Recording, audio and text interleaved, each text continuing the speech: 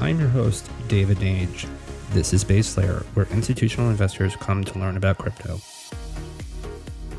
The views, information, or opinions expressed during the Base Layer podcast series are solely those of the individuals involved and do not necessarily represent those of Arca, where David Nage is a principal.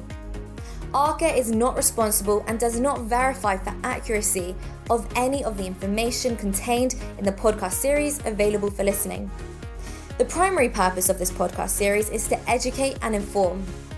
The podcast series does not constitute financial advice or other professional advice or services. Please do your own research. This podcast is presented by Blockworks Group, one of the best digital asset, event, and media production companies that I know of. For exclusive content and events that provide insight into digital assets, visit them at blockworksgroup.io. You won't be disappointed. This is David, and this is your new episode of Base Layer. I have Jesse Proudman, the CEO of Strix Leviathan, with me today. Jesse, how are you? Very well. Happy to be here. Great. So Strix Leviathan is a quantitative fund created by a team of seasoned technologists and experienced finance professionals that recognize the opportunity for algorithmic trading within the cryptocurrency markets. And so we're going to talk all about that, and we're going to talk about what they're doing there, how they are differentiating themselves in this new ecosystem that we are all taking a look at. Jesse is a experienced entrepreneur. He has 20 years of experience as a technical entrepreneur. Prior to Strix Leviathan, founded Bluebox, a cloud computing startup, and raised $22 million in venture capital for Bluebox and sold it to IBM.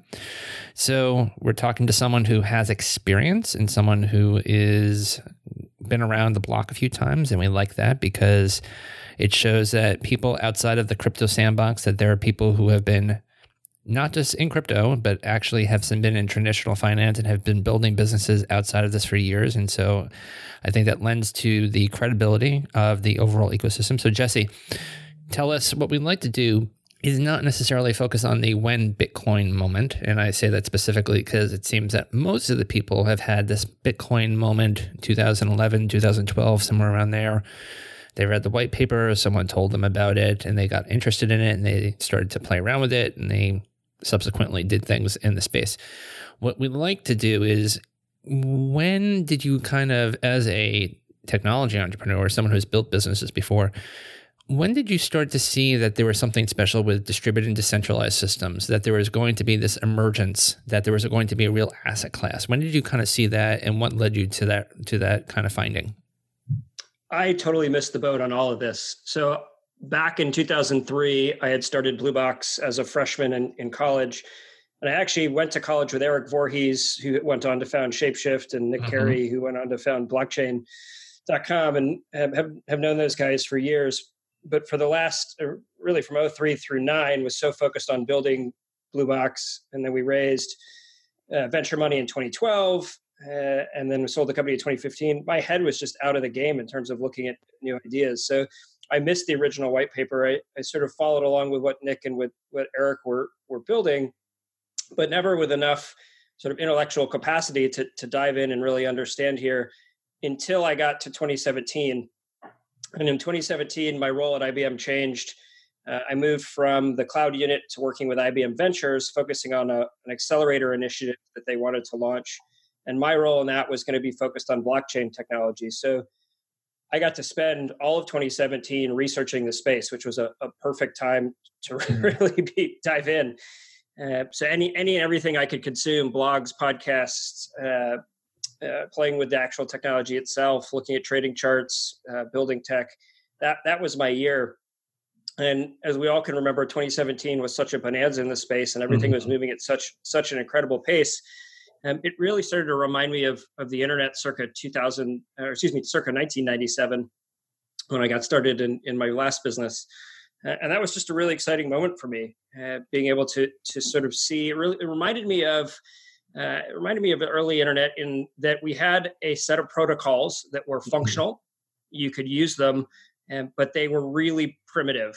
The user experience in all of these technologies was and continues to be a challenge, even for sophisticated users.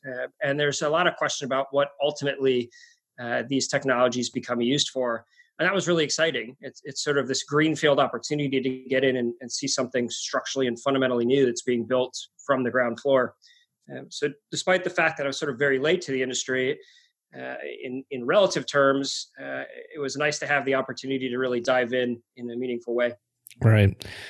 So you're talking about what we now call the protocol wars here in digital assets, and how many of them, the primitives, as you alluded to back in the day, versus 1994, 95, 96, it feels that same way. The user experience has not been great. It's getting much better though.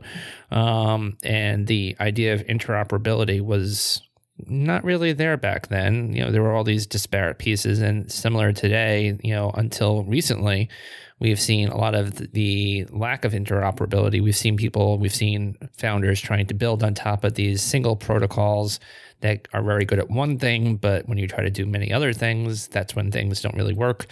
And so it's super interesting, your kind of the historical kind of mind that you've had on that as it relates to getting into the space. So when did you want to start Strix Leviathan? What was the impetus behind that?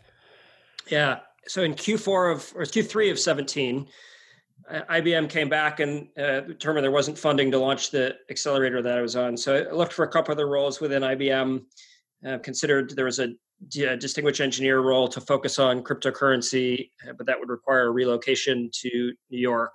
And I'm here in Seattle, very happy here. So at that point, sort of knew I was on my way out. Took a look at the markets, and this was now Q4 of 17, as everything is going absolutely bananas. Had thought about maybe getting involved with some exchanges. So spoke with Bittrex here in Seattle, and had some feelers out to Coinbase, but nobody had cycles to sort of onboard or look at new people. And while all of that was going on, I sort of had this culmination of thought from the research I'd completed all year, really looking at these markets and beginning to realize there was an opportunity for algorithmic trading. And a lot of that was a function of just my own sort of learning from my own mistakes. Like, I'm not personally a very good trader. I learned that through 2017. Mm-hmm. And I learned that ultimately for me, sort of fear, emotion, greed, all of that begins to drive trading decisions, which ultimately were not particularly profitable for me. But you stare at these charts long enough, you look at the price action in this asset class, and you begin to visually see patterns, or I began to visually see patterns that would exist here. And I recognized that if I could visually see these patterns, there was absolutely an opportunity to algorithmically see those patterns. And so in Q4, I began to prototype a first set of software that pulled down pricing data off exchanges, normalized it, stored it, looked through that data for those patterns, and then began to trade off of those patterns that I was able to identify. And by the end of the year, I think it was 3 days after Bitcoin's all-time high in December, I had concluded that I had sort of the beginnings of an idea here that I thought would work. And I reached out to Sadie Rainey, who worked with me at IBM and at Blue Box, and said, I've got this crazy idea. Do you want to go try to make it work? And so we founded Strix Leviathan January 1, left IBM January 1 of 18, and began our journey with this endeavor. Awesome. So you highlight your software edge, and you were just alluding to that. So data ingestion and transformation engine, proprietary trading algorithms, robust trade execution engine, and then settlement and back office reporting. So let's talk about each one of those. So data ingestion and transformation engine. So you are pulling trading data from multiple sources, as you just said, including an array of exchanges and brokers. One of the things I wanted to talk about is what we've seen some attempts on the ETF side, that there have been some providers out there that have tried to do analysis and diagnostics on the exchanges to try to tell the regulators, hey, everything's okay. You can actually, approve an ETF because there are good things happening here. There's more oversight. There's more, internal governance, et cetera, et cetera. How do you actually go through the process of picking that data and those data providers and those exchanges? How do you go through that? Yeah, it's a fascinating question. And a lot has changed over the last 2 years in that regard. So when we started, sort of Binance had just become a thing. Bittrex was one of the leading exchanges for coins, but didn't have a US dollar offering. Coinbase and GDAX, obviously, were leading players. And so a lot of the original technology was figuring out ways to integrate pricing feeds off of sort of the established players in the space. And we immediately hit challenges there in terms of API standards. So that's one of the biggest issues that we've seen in terms of pricing data, is that none of these exchanges sort of treat their data or provide feeds that are in similar format. And so the first thing we had to go build was this layer to translate data coming off of each one of these exchanges into a normalized format that we could use, and then use that to build our own sort of pricing indexes. Another big challenge here is that because liquidity is distributed amongst really 10, 20, 30, or up to 100 exchanges, depending on how you look at it, being able to derive a true sort of spot price of a particular asset in this class is really tricky. So we had to come up with mechanisms where we could avoid sort of using a single exchange's pricing feed to derive our own true price of an asset. And so that was all the original set of technology that we built. Mm-hmm. In terms of the exchanges that we looked at, really a lot of it for us early on was around who we knew. There's a lot of I think there's a lot of opportunity for trust and relationship development in the space. It's not a very big space. Right. And so you can get to know the founders of these companies. Like, we know the Bittrex team here in Seattle very well. And so we've built trust with them as an entity. We know the Coinbase team very well. We've built trust with them as an entity. We've know the Binance team very well. We've built trust with them. And so it's a matter of who do you trust and who do you respect? And then after now operating for 2 years, you start to be able to develop some confidence in the data and the liquidity coming off of these exchanges. I think that the biggest issue we face here is that many of these exchanges really don't have true liquidity. The volumes purported are wash traded. So you need to be able to cut through the noise and identify the ones where liquidity is valid. And a lot of that for us has been through utilization, through experience, through trust and analysis.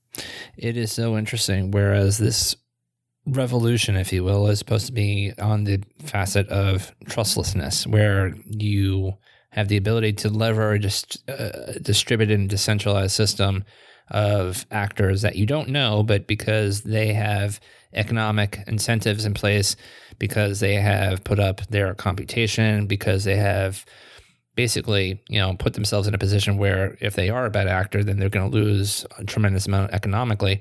There is this, it's interesting that in the day and age where we're trying to move to that, trust is still a factor, where we have to have trust with the counterparties that we're working with, especially when it comes to financial institutions and financial vehicles like this. And I think that's interesting. It's just an interesting narrative. There's no place I'm really going with it. It's just an interesting observation that I've seen as well too, that as we try to remove this kind of trust layer and go to trustlessness, we still need to have trust. And so interesting. Yeah, it's interesting. So we spoke with a new LP last month, and on an introductory call, we literally went over for about 15 minutes how centralized exchanges differ from on-chain transactions. Mm-hmm. So I think a lot of people have this belief that the trading that occurs in these assets occurs on-chain, and it's all sort of visible in the blockchain history. And the reality is the vast majority of trading is happening on centralized exchanges, where you send capital to a pooled account, and everything effectively is managed inside of a database by that centralized provider, and it's all sort of hidden from view on chain. And then the only transaction that's ultimately seen is the withdrawal or deposit to and from. And that's confusing for a lot of people. And it goes exactly to your point that we talk about these as decentralized networks, yet the vast majority, the absolute majority of trading is happening in these centralized exchanges that do require trust. Right. And we are seeing an evolution. We are seeing the maturation of DEXs, of decentralized exchanges. We've had DYDX and a few others on recently on the show. And so there is a maturation of the decentralized exchanges. But to your point, we have to crawl before we walk. We have to walk before we run. And so we have to slowly evolve. We can't expect everything to go to decentralized land tomorrow. And I think that was a problem for people in the last 2 years, that everything everything had to be decentralized. And, well, no, you can't do that. You have to actually wait for evolution and adaptation from people to, catch up. And so I think let's head on to proprietary trading algorithms. You have AI and machine learning to your data sets to develop proprietary algorithmic trading strategies. I am fascinated with the incorporation of machine learning and digital assets.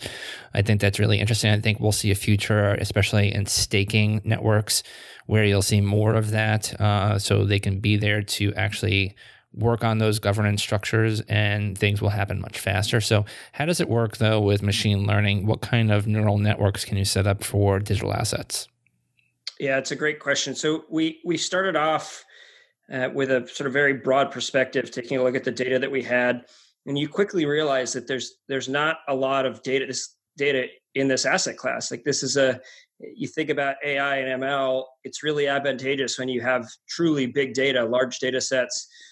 And there's just not enough data points in many of these assets to be meaningful. So that was the first big challenge for us. How do we structure algorithms that aren't simply overfitting models to whatever the data set that we have is? And it's funny, I get those Medium emails every morning that come in with recommendations for the latest blog post about somebody that's used a neural network to identify pricing patterns. And you go read those, and the conclusion in every single one of them is it didn't work once I started live trading it. And that's ultimately the challenge in this space, because the data is so thin. Most models really overfit their predictions. So we took originally an approach that we picked up from commodities traders, and we adapted sort of commodities trading strategies from the 80s and 90s as the initial implementation for the algorithms. We've then now supplemented those with additional machine learning capabilities. So we're looking at hidden Markov models to identify different states within the market. So if you think about, you can think about states or regimes, like a high volatility state, sort of a range bound state, low volatility, using those to identify periods of time where our strategies will perform better and periods of time where they will suffer from the way the market is behaving. And so we're beginning to incorporate those types of strategies into really our allocation mechanisms. So not trying to predict price, but being able to identify as the market shifts and behaves differently, which sets of algorithms that we have will do best in that particular market condition. Another big area that we're looking at, these markets are all incredibly correlated. And so being able to use machine learning to identify effectively the correlation ratios between these assets in real time, and identify breakouts of particular assets as they move outside of the bounds of their historical correlation to markets. So again, a lot of it's not really the price was this today, what will the price of it be tomorrow? Right. It's identifying opportunities in assets or allocating differently into assets based on what the market's doing. And so I think a lot of people have been trying to review correlation of digital assets, Bitcoin, Ethereum, others out there, to traditional assets like WTI. There's been ad nauseum about gold, obviously, because everyone has talked about Bitcoin being the version of digital gold. And so everyone looks at the correlation or the anti-correlation of that. Have you been able to take a look, and I'm not asking for a secret sauce here, but have you been able to see correlations picking up or actually not picking up as it relates to traditional assets and digital assets? Yeah, it's an interesting question. Obviously, we've looked at that data as well, since that's such a preeminent narrative about this space. I think one of the biggest challenges we face is that the space has not gone through a recessionary period in traditional financial markets to really be able to identify its behavior, how this market will behave as traditional markets go into a recessionary period. So yeah, we've looked at a lot of the correlations to traditional assets. They're sort of low correlations. It looks good on paper. We feel like it is a wonderful addition to a traditional portfolio. It's a big part of our belief and why we're participating in this space. For us, the more interesting thing is looking at correlation of assets within the space itself. And for a long time, you see these different narratives around Bitcoin being sort of the only asset that really has any value versus what people call alt season, where all of the different alternative assets really change in price much faster than Bitcoin. What we've looked at there is the different patterns over time, and there's definitely there's cycles to this space, and the correlation of alternative assets to Bitcoin changes over time. So we spend a lot of time looking at that pattern. Right. And before we get to your, there's an interesting post that you guys made about frontier markets as it relates to digital assets. You also, the last few segments in regards to the fund are kind of more in the back office, the execution. And so I'm curious, as you've been able to build the fund and you've been able to see all the vendors come through, how would you say the tooling of kind of the back office of funds as it relates to digital assets? Many people who are familiar with traditional fund management are used to the administrators and all the other people that make sure the ones and zeros basically match up. How would you say, or how would you characterize the back office operations and tooling and digital assets maturing over the last few years? Yeah, that's a good question. I think because we've ended up building a lot of this stuff where I've got a skewed perspective, but that was the biggest surprise for me getting into the space in 2018. There was such limited tooling for a fund manager to really operate a fund. I was incredibly shocked. We know a bunch of fund managers with pretty large size funds for this space who are managing things in Excel or in tools they've sort of hacked together in Python internally. It's appalling, sort of the state in 2018. It's gotten better over the last 2 years, and sort of pieces have come in to fit that puzzle. Luca has done some good work with their tooling. Many of the TPAs in the space have built either proprietary tooling or partnered with other people, but it's still not where it needs to be. And there's a lot of pieces to it, right? There's the pricing piece, there's tracking all of the trading, there's executing trades, there's tracking all the LPs and their balances within the fund. And all of the solutions out there are sort of their piece point. You can go get pricing feeds, you can go to Luca and get sort of trade analysis, but you can't buy one solution today that is end-to-end complete.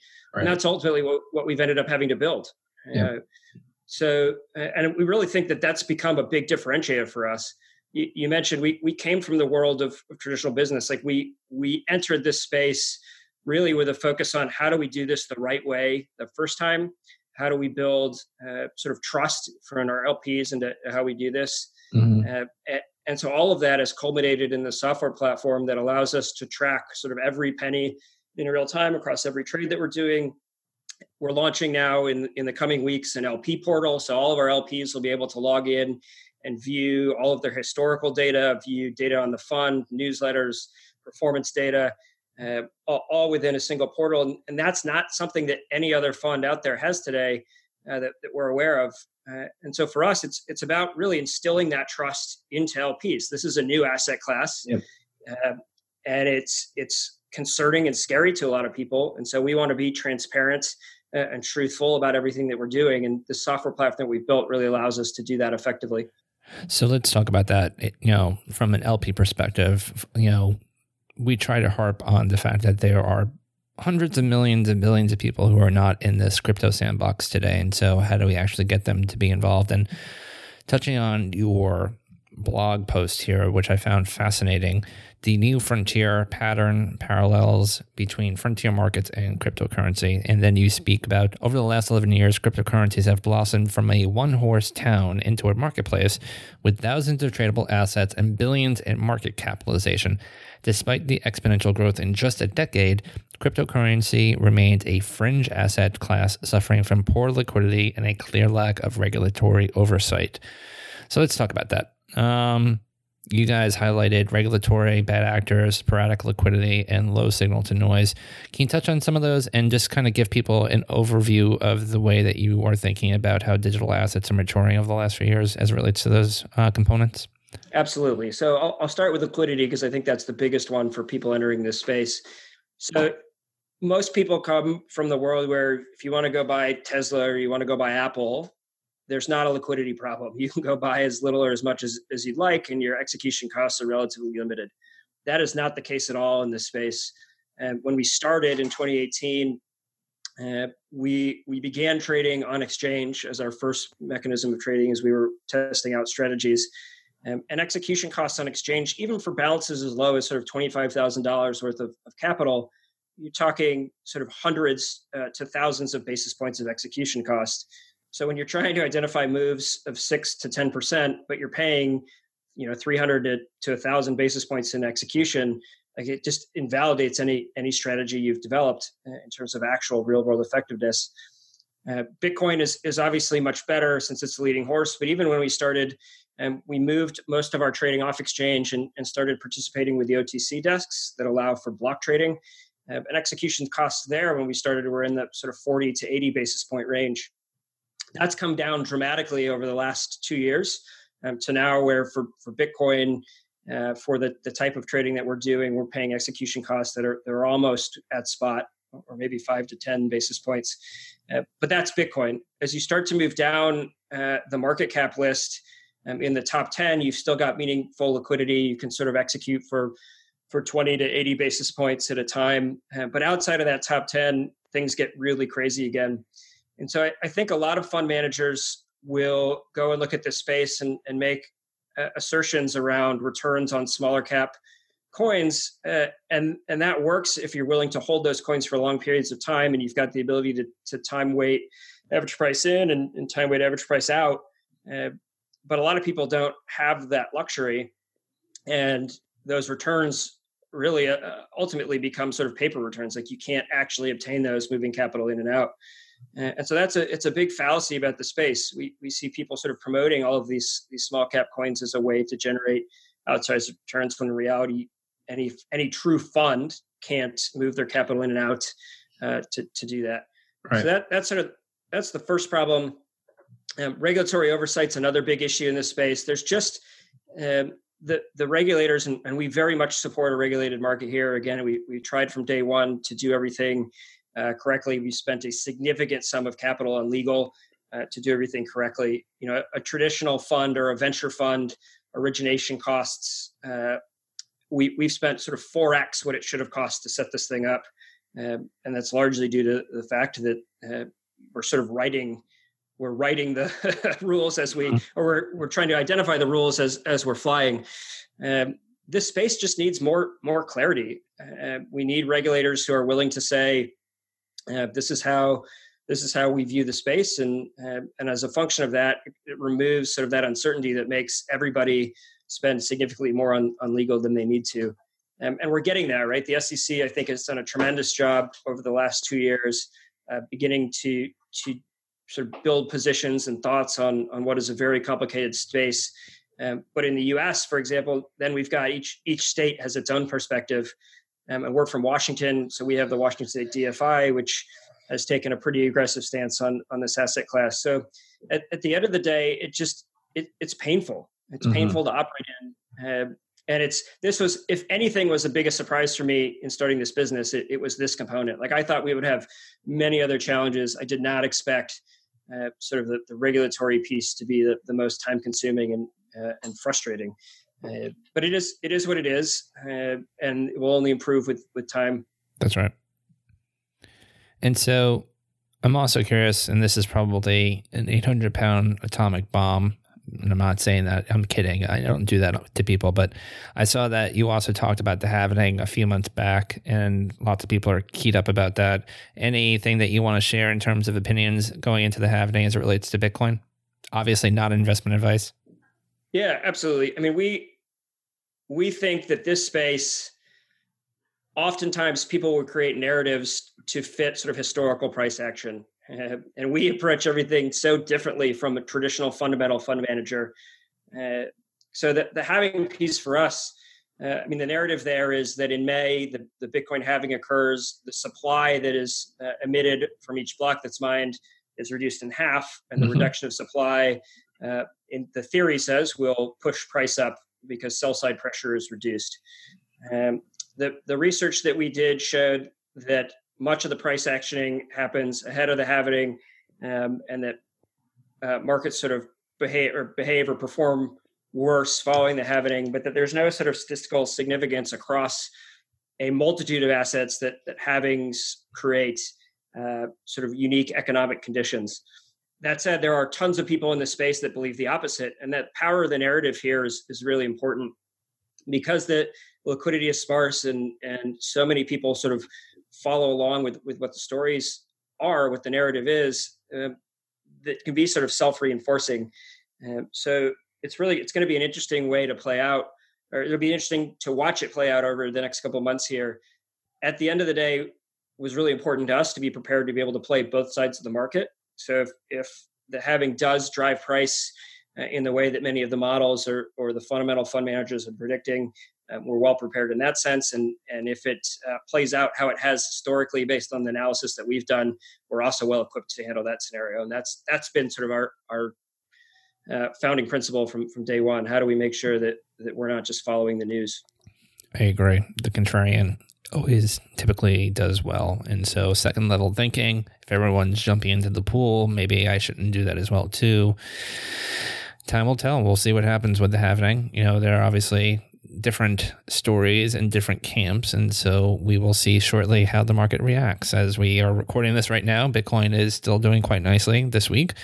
And so if you are listening and you're a family office or an institutional investor and you haven't created your digital asset strategy yet, I'm going to ask you why.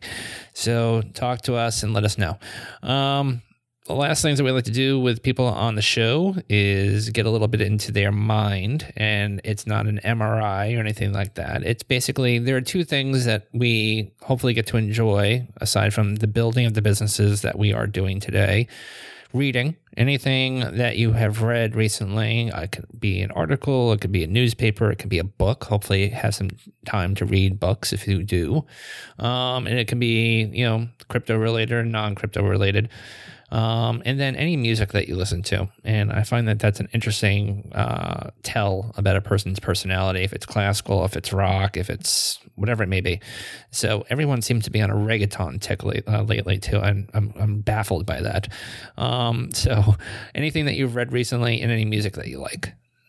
Yeah, absolutely. So I just got back from vacation, so the reading piece is a good one for me right now. So I try to avoid crypto reading when I have my free time, since that's what I do all day long. So the two books I've been enjoying lately, the first is Rachel Maddow's Blowout. Rachel Maddow's Blowout, which is a story about the oil markets over the last 20, 30 years and their relation to international politics. It's been a fascinating read. And the second book I've been reading is called Drawdown, which is a story about, or effectively a narrative around the 100 practical ways that we can solve climate change. So real world solutions that have been researched and numerically proven that would have an actual impact. And both of those have been pretty fascinating. On the music side, I'm a multi-genre guy. I love electronic music, so drum and bass is a big genre for me. Nice. But I'll go all the way over to classical music at certain times. These markets can be frenetic. So sometimes when they're going nuts, it's nice to have a little classical in the background to calm the body down. So in terms of D&B, someone like a Goldie, for instance, back in my day, and I say that almost like I'm in a Western movie, back in my day, what would that be? Because, I was never into D&B. I'm a big EDM fan, as anyone who's listened to the show knows. I used to be a DJ back in the day as well. But anyone in particular? Yeah. So Ram Records is one of my favorite labels. Oh, yeah. So there's a whole bunch of artists there that I'm a big fan of. Yep. Wow, you are legit. Wow. Yeah, I mean, it's way back in the day, I used to do video projection at electronic music shows. No way. That's so cool. So that was my high school job. So I got to perform for like Paul Van Dyke and Diesel Boy and wow, all kinds of folks. I love asking this question. It's so fun to find out about people's past in music. That's great. A totally different world. Yes, it was. So the last thing that we like to do on the show, where can people find out more about you? You guys have a great website if you want to point them to there. And how can they get in touch with you guys? Yeah, absolutely. So our website is Strix Leviathan, StrixLeviathan.com. You can find me on Twitter at Jesse Proudman, exactly how my name is spelled. we'd love to chat. We've been proud to be sort of sources of information for many of the local family offices in town, and we're always happy to answer questions. Awesome. This was Jesse Proudman at Strix Leviathan, a special quantitative fund out there. Definitely check them out. And we'll be talking with Jesse in a few months to see how the things are going in the markets and how things are going there. Thanks for coming on, Jesse. Thank you very much.